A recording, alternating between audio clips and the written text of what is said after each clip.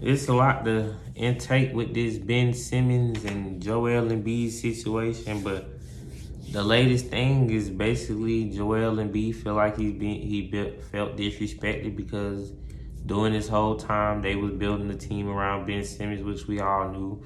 I really think, in my opinion, they would have chose Ben Simmons rather than Joel Embiid, but Joel Embiid has really just steady improved his game into MVP levels, MVP numbers these last few years, but he just been riddled by injuries and little off the field issues from time to time. But Ben Simmons, on the other hand, he hasn't even hit his potential yet, and he's doing what he's done already. I mean, like you said, like everybody said, if he can develop a shot, increase the shooting, the aggressiveness, or whatever, he'd be the second coming to LeBron or ever. I was high on Ben Simmons years ago, but I've seen the last 2 years, he just don't want to shoot the ball. I don't know why. I mean, if I got all that talent and height, then all I got to do is just shoot. I just spend the whole summer shooting. Everything else comes natural to me. So I just sit there, get my game right mentally, and get the shot right and help better my team.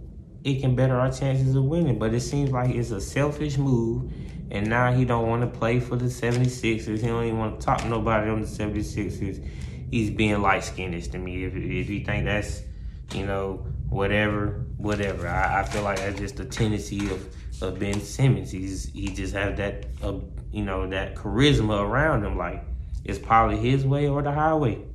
Or, he seemed like the type to want to sit out for the season if he don't get traded. But I don't know. I feel like they could have worked the situation out, but I guess it done got to a boiling point. But at the same time, I don't think it was the best fit. I would have ended up trading Joel Embiid and built pieces around Ben Simmons first.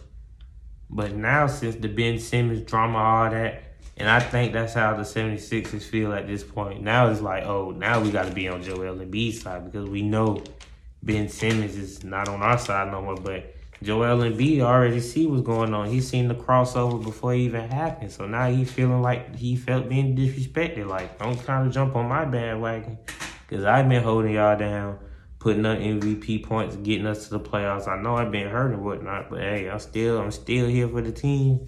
He's still here for the fans in the city, and I feel like at the end of the day, both sides is at wrong with the 76ers and Ben Simmons. The 76ers could have handled this so much better, especially with all the past instances y'all done had with the Jimmy Butler situation and all that. So, now you have a Ben Simmons saga with, you got star players just not happy or don't want to play with each other, or just chemistry issues, really, at the end of the day.